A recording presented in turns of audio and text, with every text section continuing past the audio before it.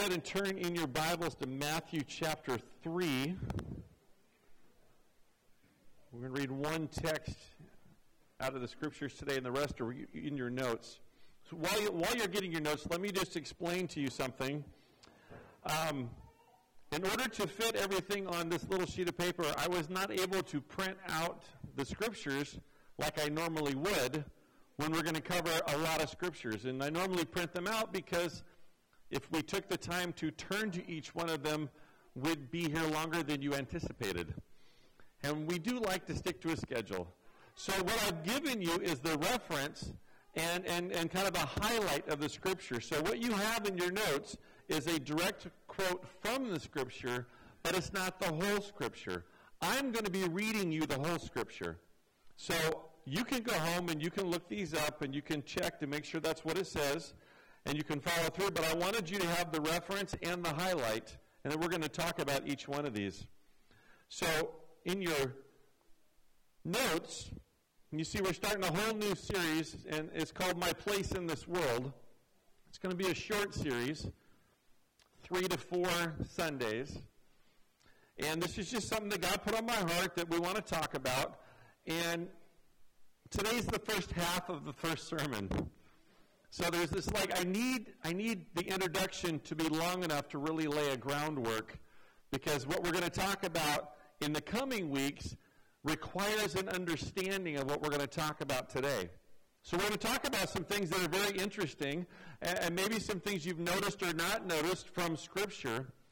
But we're going to lay a foundation, and it should be enjoyable for you, because this is some fun stuff to talk about, but it's going to take us somewhere we need to go.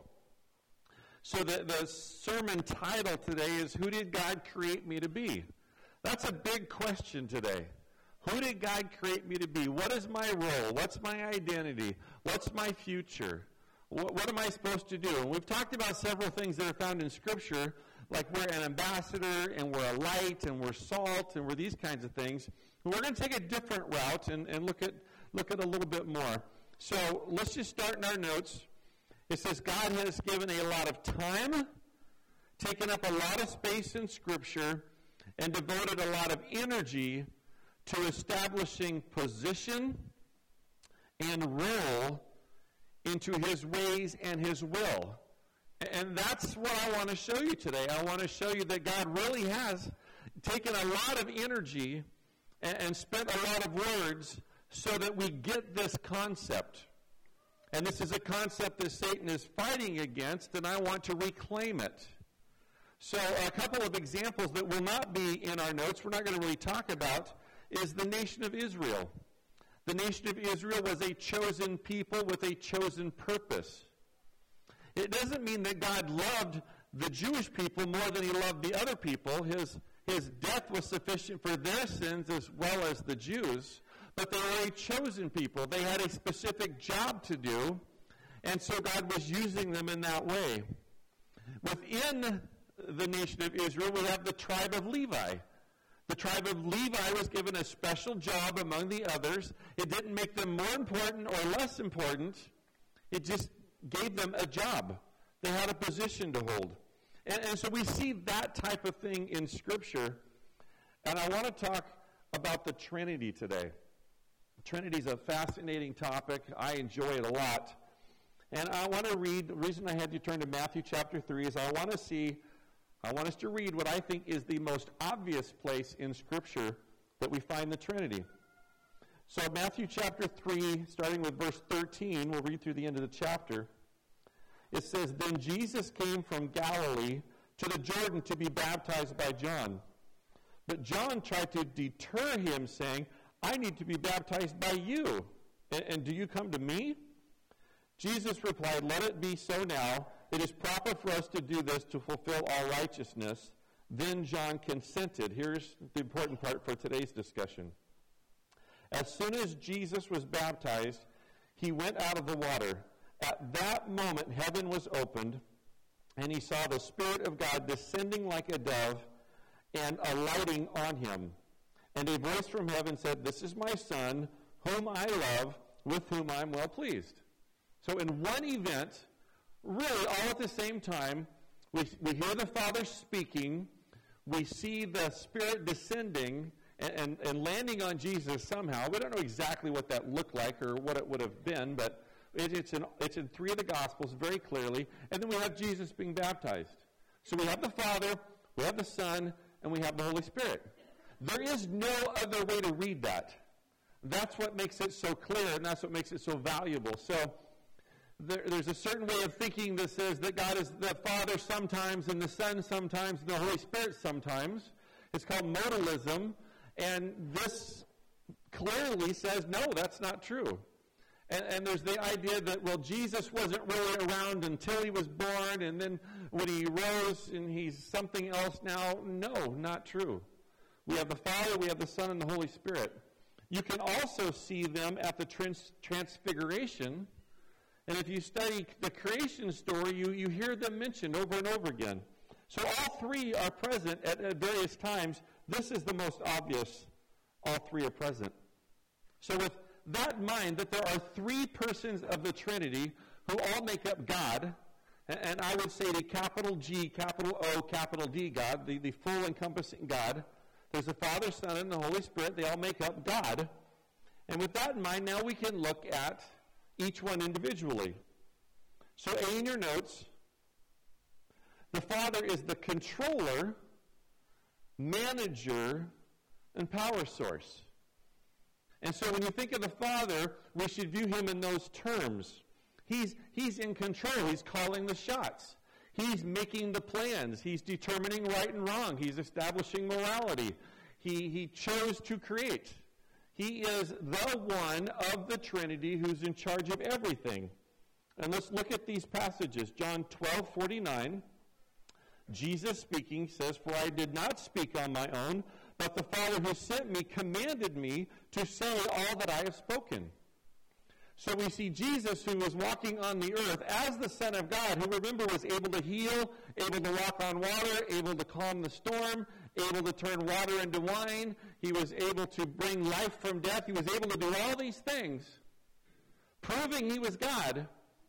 Yet he said, I didn't say anything on my own. I only said what the Father told me to say. So the Father holds a position of telling Jesus what to say. And we can take that even farther. On many occasions, he speaks about being subject to the Father and doing the will of the Father. So we see the Father in a managerial role. He's in control. John 14:28. Again, Jesus says, "You heard me say, I am going away, and I am coming back to you. If you love me, you'd be glad that I'm going to the Father, for the Father is greater than I." What does that mean, the Father is greater than I? Well, he holds a greater position of authority. The Father holds a greater position of power. He is the one that wields the power, if you will. And so Jesus again says, I am subject to, or I am underneath the Father in this way. Matthew 28:18, then Jesus came to them and said, all authority in heaven and earth has been given to me. Who has the power and authority to give power and authority to Jesus? Well, the Father does.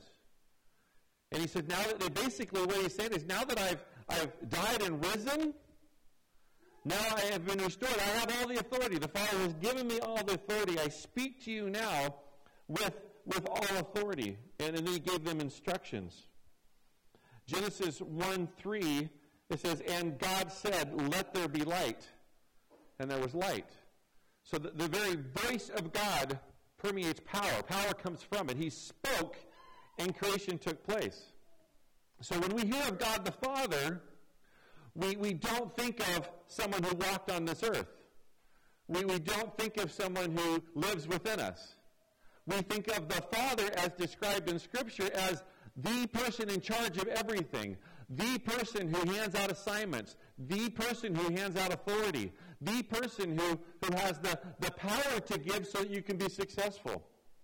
He's the manager. Now, these are words we don't usually assign to God because we just call God the Father. And we kind of understand this. But I want you to be really clear. God the Father has a specific role inside the Trinity. And we've talked before, and we'll say it again over and over again. They are equal. The Father, the Son, and the Holy Spirit are equal.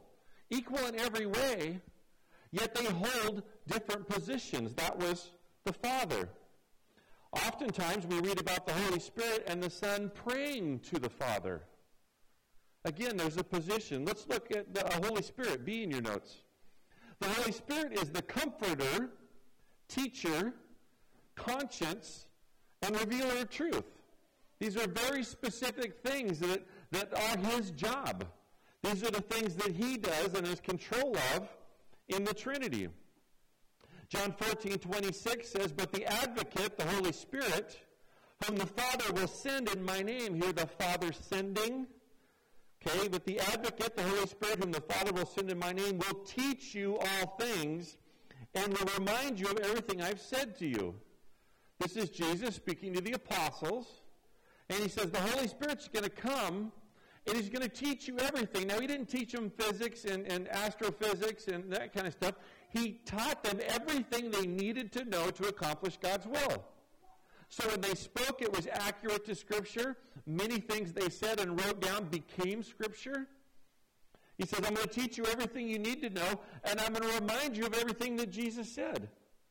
So the Holy Spirit to them was a teacher and a reminder, and guess what? He's a teacher and reminder to us. He teaches us things we need to know, usually using Scripture, because that's the main source of communication today. He also works through our conscience, and he speaks to us as he lives inside of us. And he reminds us of what Jesus said and what the prophets said and what the apostles said so that we can live accordingly. So he's a teacher. He helps form our conscience. John 16:7-8 says, "But verily I tell you, it is for your good that I am going away. Unless I go away, the advocate will not come to you. But if I go, I will send him to you. When he comes, he will prove the world to be in the wrong about sin and righteousness and judgment." So he has that teaching role again. He's a revealer of truth. When the Holy Spirit comes, he's going to reveal the truth that the world is wrong. The world does not know what it's talking about when it talks about sin and righteousness and God and about future judgment. The world is wrong. The Holy Spirit's going to reveal that. He's a revealer of truth. 1 Corinthians 2:6-10 says, "We do, however, speak a message of wisdom among the mature, but not the wisdom of this age or the rulers of this age who are coming to nothing. No, we declare God's wisdom. The things God has prepared for those who love him, these are the things God has revealed to us by his Spirit." So God the Father has revealed to us things we need to know, wisdom we need to have, and it comes through the Holy Spirit. So God the Father has a role, the Holy Spirit has a role. They're not the same role, though they are both God. So within the Trinity, we have at least two separate roles. The Holy Spirit is the comforter, the teacher, conscience, and revealer of truth. Let's go to C. We're going to talk about Jesus, the Son. So Jesus is the Christ, Savior, God's voice on earth, and the commander of the angel armies. And by the way, please understand that either one of these, A, B, and C, could be a sermon all to itself. A couple of them could be a sermon series all to themselves. I'm just giving you the highlights so that you're very clear that what I'm telling you is accurate, and you can see the differences between the three. So Jesus is the Christ, or the Messiah. He's the Savior, the one who forgives our sins, the voice of God on earth. Acts 2:38, Peter replied, "Repent and be baptized, each one of you, in the name of Jesus Christ for the forgiveness of your sins, and you will receive the gift of the Holy Spirit." Repent and be baptized, each one of you, in the name of Jesus Christ for the forgiveness of sins. Forgiveness of sins comes through Christ. Let me say that differently. God the Father did not die on the cross for our sins. The Holy Spirit did not die on the cross for our sins. The Son, Jesus Christ, did die on the cross for our sins. So it's in the name of Jesus Christ that we're forgiven. It's by his act, by his sacrifice, that we can be saved. John 1:1-5 says, "In the beginning was the Word, and the Word was with God, and the Word was God. He was with God in the beginning. Through him all things were made. Without him nothing was made that has been made. In him was life, and that life was the light of all mankind. The light shines in the darkness, and the darkness has not overcome it. This is how John introduces his book that he wrote. And it says, in the beginning, way back at the very beginning, was the Word. And the Word was with God. So the Word is not God. Okay, we could say the Word was with God. The Word was with God the Father would be our understanding here. So the Word, whatever the Word is, was with the Father. And the Word was God. So it was not only with God, it was God. So it has to be a member of the Trinity. He was with God in the beginning. Through him all things were made, and without him nothing was made. So we have a clear identity of two people here. Now later on in the same chapter, John says, and the Word became flesh and dwelt among men. The Word became flesh and dwelt among men. The Word in verse 1 is Jesus Christ. So it could have said, in the beginning, Jesus existed, and Jesus was with God, and Jesus was God. Jesus was with God in the beginning. Through Jesus, all things were made. Without Jesus, nothing was made that has been made. In Jesus was life, and that life was the light of mankind. The light of Jesus shines in the darkness, and the darkness has not overcome it. He could have said that. Why didn't he? Why didn't he just say Jesus? I think he was trying to communicate something about Jesus. He said he called him the Word. Jesus was God's best communication about himself given to humanity. When we want to know who God is and what God's all about, we need to study Jesus. He is God's clearest communication to mankind about himself. In the beginning was the Word.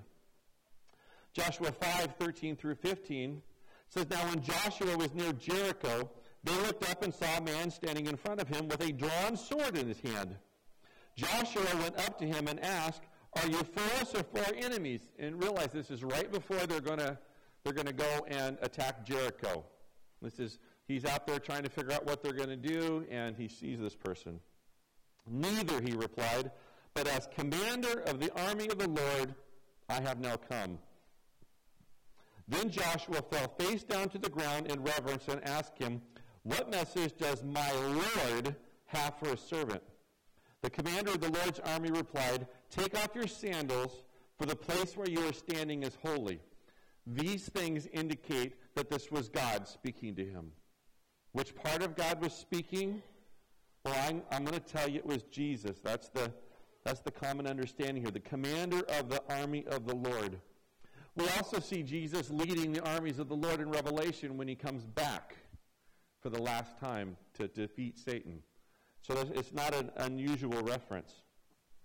So we have the Father, we have the Son, and we have the Holy Spirit, each of them playing different roles within the Trinity. Each member of the Trinity has a different position and a different role to play. Yet they are equal. Let's look at D in your notes. The Father, the Son, and the Holy Spirit both have unique and overlapping roles. Sometimes the roles overlap, sometimes they're very unique. Where do they overlap? Well, creation, they overlap. All three are mentioned at various times as having roles in creation. Matter of fact, all three are given credit for creation in Scripture. Their roles have overlapped. When we studied spiritual gifts, we found out that the Father, the Son, and the Holy Spirit all play a role in us receiving and working out our spiritual gift. They all played a role. And then sanctification, that process of becoming who God wants us to be, all three play a role in that. So the Father, the Son, and the Holy Spirit have both unique and overlapping roles within the Trinity, yet are all God, are all sovereign, and are all to be worshipped. So they are equal to each other. They are the same as one another. They are all God, but they have different positions. And I'm going to keep saying that, and eventually you're going to go, oh, I get it. They're all God, but they have different roles and different positions, and that's going to be very relevant in the near future. E, there is no hierarchy in value. significance, power, attributes, or importance. We don't say that God the Father is all-knowing and the Holy Spirit is all-present. They're all all-knowing. They're all omniscient. They're all sovereign. We don't eliminate qualities depending on who we're talking about. We don't say, well, if I have to live without one, I choose to live without the Holy Spirit. Doesn't work that way. We'd say, well, the Holy Spirit's really important, so I choose to not have Jesus. It doesn't work that way. They're all together. They're all one. Yet there's no hierarchy. There's no assigned value different from the other one. They all have equal importance. Without one, we don't have the others. There is, however, simply a division of roles, positions, or assignments, if you will. There's a division of roles. Here's a rule of thumb. Rule of thumb means it's not always true and it's not perfect, but it's the best I could come up with. Okay, so I've been using this rule of thumb for a long time. I've been saying it out loud for a long time. It generally works on all occasions unless you think hard to find where it doesn't. So don't do that. Okay, so rule of thumb, when you read about God in Scripture, here's the rule of thumb. The Father is managing from heaven. So commands, power, authority, things that come down to earth from heaven, that's the Father. The Holy Spirit interacts with man and interacts with nature and the world in intangible ways. Intangible, which means you can't see, hear, or touch. So the Holy Spirit dwells inside of us. We don't move him to the left if we have heartburn. Right? He's there, not tangible. The Holy Spirit speaks to us. He doesn't get up close and whisper in our ear. He speaks to our heart and to our mind. The Holy Spirit does all the intangible things. All right? He gives us our spiritual gift. The Son, when it comes to earthly matters, is the tangible one. He handles the tangible work on earth. He literally was born. He literally was raised as a child, lived a sinless life. He literally died on a cross and then rose again. He actively and tangibly did these things. His friends saw him, heard him, touched him, interacted with him, saw him regularly. He was the tangible work. That's why one of the reasons that when the commander of the army of God before Joshua said, take off your shoes, this is holy ground, meaning you're talking to God, we believe that was God the Son. Okay, the fourth person in the fire with Shadrach, Meshach, and Abednego was the Son. Why didn't we call him Jesus then? Because he hadn't been named that yet. He hadn't become a human and walked on earth the way he did. So the Father is managing from heaven, the Holy Spirit's taking care of all the intangible things on earth, and the Son is taking care of the tangible work. Who's going to come back leading the angel armies to defeat Satan? Jesus is. Who's going to sit on the throne during the 1,000-year reign? Jesus is. He's going to keep doing this. This is how it's going to work. So we have the Father, the Son, and the Holy Spirit, all part of God. They don't argue about who's more important.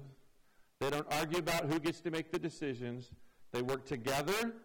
They are equal, yet they have separate identities and separate roles and separate positions. If we get that, then so many other things make sense. Because God takes who he is and he transfers that to who we are. And he says, this is how I want you to be. This is how I want you to live. This is what I want you to become. And one of the things he wants us to become is people that can work together, live together, without arguing about who's most important and who's most valuable and whose job is the best and who gets to do this and who gets to do that. But he wants us to take our assigned roles, do them for his glory and for his kingdom and for the betterment of society and the church, so that people can see the body of Christ being the body of Christ, ask their questions, hear the gospel, and become saved. That's how he wants us to be. Now, this concept has been shown in other places. So number 2 in your notes, it says church administration. The administration of the church works much like the Trinity, by the design of God. So A in your notes, we have apostles, prophets, evangelists, pastors, and teachers. We find that list in Ephesians chapter 4, verse 11 and 12. And it says, so Christ himself gave the apostles, the prophets, the evangelists, the pastors, and teachers to equip his people for works of service. This is the foundation of the church. Now, the apostles and the prophets, we don't have them anymore. They're not running around doing what prophets and apostles did. These were capital A apostles, capital P prophets. They spoke for God, from God, to God's people under his instruction. Their writings and their sayings became Scripture. They produced Scripture. That's how clearly they spoke from God. Well, we have the Scripture today. We don't need anybody producing more Scripture. We have all the truth we need. The apostles and the prophets are offices that are no longer filled because the need is no longer there. Their work has been complete. And when the work of the evangelist and the pastor and the teacher is complete, they will no longer exist either. But that will not come until we're in the presence of God. We won't need an evangelist in heaven. We won't need a pastor or a teacher, probably. So those things have gone, but we have these others. And these are people who have been called. They've been assigned. I want you to know that not a day in my life for 1 second of time in my life until I was a freshman in college did I have any clue whatsoever or any desire whatsoever to be a pastor. Did not want that.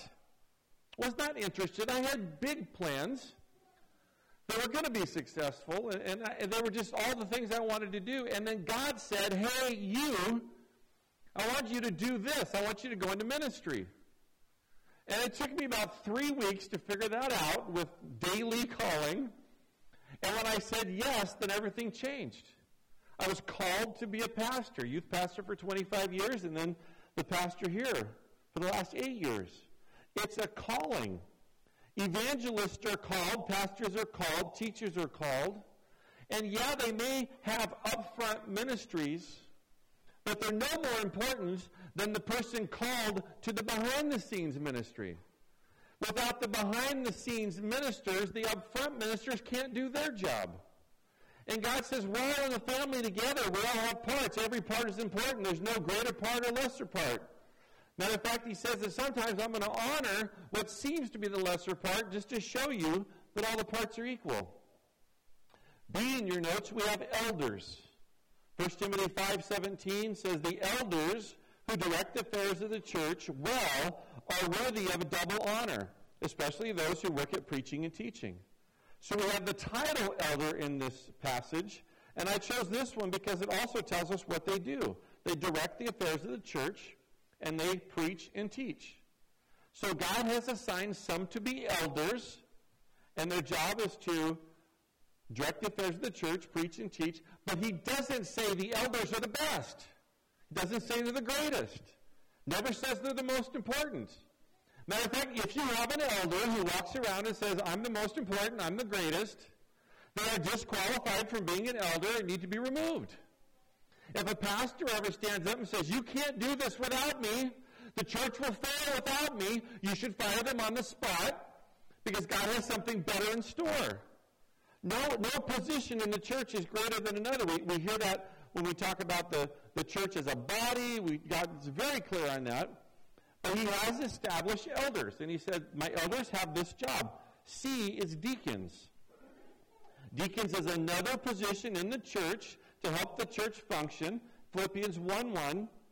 It says, Paul and Timothy, servants of Christ Jesus, to all God's holy people in Christ Jesus at Philippi. He's addressing his letter. Together with the overseers and the deacons. I chose this passage because overseer is just another word for elder. It includes both the title and the description, and it's separate from deacons. So in the church, we have elders and deacons.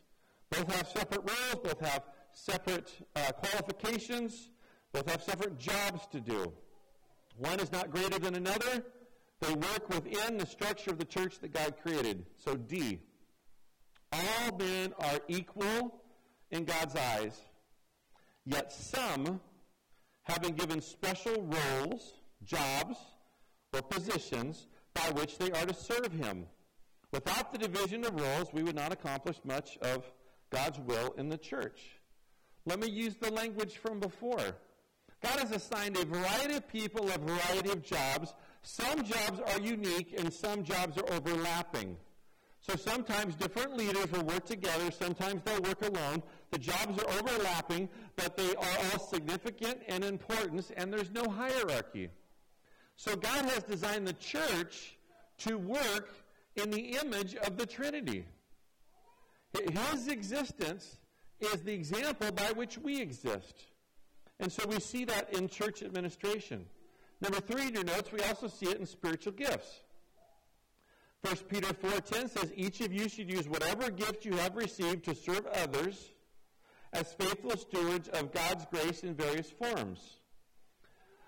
When we studied spiritual gifts, we talked about the gift, all kinds of gifts. Serving, administration, knowledge, teaching, all these gifts. Some are up front, some are behind the scenes. And A in your notes, each gift is unique. It's given by the Holy Spirit. Each gift is unique, yet vital to the success of the church. Again, many of the gifts overlap. So our spiritual gifts reflect God's way of doing things, giving positions and giving jobs to certain people. Number 4, the family. And there's no verses here because this is where we're going to spend time next week and the week after that. The family is specifically designed by God to function in a certain way. The husband has a role, the wife has a role. When the husband becomes a father, he has another role. When the wife becomes a mother, she has another role. When our children leave and they have kids and we become grandparents, we have a role. And the child has a role. God has assigned identities and roles to these people. Okay, as individuals, number 5, God had made us male and female, and he assigned roles and positions and requirements for the male and the female. Male and female, husband and wife, father and mother, they were not created to compete with one another. They were created to complete one another. Remember that? Eve was made to complete Adam. And since Adam was already there, he was also the completion for Eve. We were not made to compete with one another. We were made to complement one another and complete one another. And we're going to talk about all that. One of Satan's big lies, and the reason we have to talk about all this, is that anyone can be anything at any time, and nobody has anything to say in the matter. That's a lie from Satan. It's a lie you're going to hear if you turn on the TV today. It's a lie you're going to hear if you listen to secular music today. It's the lie you're going to hear in a variety of books that you open up and read today. It's a lie you're going to hear at school. It's a lie you're going to hear at college. It's a lie you're going to hear in some churches. I don't know how much these kind of things hit your Google page, but my Google page this week has been full of people responding to this guy in Atlanta that did this big worship service on Easter that was as pagan as you can get. It was terrible. And he got a lot of attention. And this is people believing Satan's lie. That Jesus can be whoever you want to make him. The Holy Spirit can be whoever or whatever you want him to be. The Father can be whoever you want him to be. You can assign the identities and the realities. Satan wants us to forget how God has designed things. So that we start living and acting outside of God's design. And then outside of God's design, we start dishonoring God and disobeying God. And then we're not sharing the gospel, and we're not bringing people to the truth of Jesus Christ. It's all part of the master plan. Satan has tried to redefine God. He's tried to redefine the church. He is trying to redefine the family. And now he's trying to redefine the very image of God that was created within us. And when I say he's trying, your reaction should have been, and he's doing a really good job so far. Satan has taken the long game. He's taken all the time he needs. He's not in a hurry. And he's taking things that God has defined and things that God has established, and just one little bit at a time, he's making a change here and a change there, putting out this notion and that notion, introducing a little bit more lie and a little less truth, and he's redefining these things so that God can be who we want him to be, The church can be what we want it to be. The family can be what we want it to be, and now individuals can be whatever they want to be. That's Satan's lie. Among many, that's one of his big ones. Here's the truth. A truth we had better be aware of. Small compromise only leads to larger compromise, causing the previously unthinkable to become easily accepted with just a little bit of rationalization. Hear that. A small compromise leads to a large compromise. And it's many small compromises, tiny, tiny, tiny things, one after another, leading up, building up. So I'm only compromising from where I was yesterday. And then I compromise again from where I was the day before. And then all of a sudden, if I was able to look back, I see a mile of space between where I started and where I am now. And all those little compromises turn into a big compromise, so that what used to be unthinkable and unmentionable and unreasonable are now something to discuss and debate because we might need to accept them. And when we accept these things, then Satan is happy and God is not, because we are stepping outside of God's plan. If we create our own gospel, we can have lots of converts. We can have lots of converts. Hey, for $10, you get a spot in heaven. Just write your name on a $10 bill, put it in the plot, we'll make a list, we'll record it, you're in heaven. I bet I could get $10 from tons and tons of people because I'm going to make it easy for them. We do not recreate the gospel because Jesus Christ is the only way by which our sins can be forgiven, and we do not recreate the other things God has established. The application for today, even though this is really the introduction to the sermon, so you're getting half today, that's all introduction. Here's a small application for you. Because of these things, because of what we've heard today, maybe you have a new understanding of the Trinity. Maybe you have a new understanding of how the church operates. Maybe you're starting to think about the family and how it operates, and maybe how you've heard things that aren't quite right. The application is to move towards truth. Always move towards truth and avoid Satan's lies. When you identify a lie of Satan, then you get rid of it. You erase it. You put it out of memory, and you stop putting yourself in places where you're going to hear it. So I'm going to move towards the truth. I'm going to avoid Satan's lies. I'm going to live accordingly. So I'm going to take the truth I've gained, I'm going to put it into practice to replace the areas where the lies have been. So I'm going to get rid of the lies. I'm going to bring in the truth. I'm going to live accordingly. And if you're doing that, guess what's going to happen? You're going to be the light that shines bright. You're going to be the ambassador. And people are going to see your good deeds and glorify the God in heaven, and they're going to ask you questions. How do you have peace? How are you getting through this? Where does the joy come from that you always have in your heart? Who is it that you pray to at lunch? They start asking you questions about your faith and about your Christianity, about your actions, and those are open doors then to say, well, I'm praying to Jesus Christ.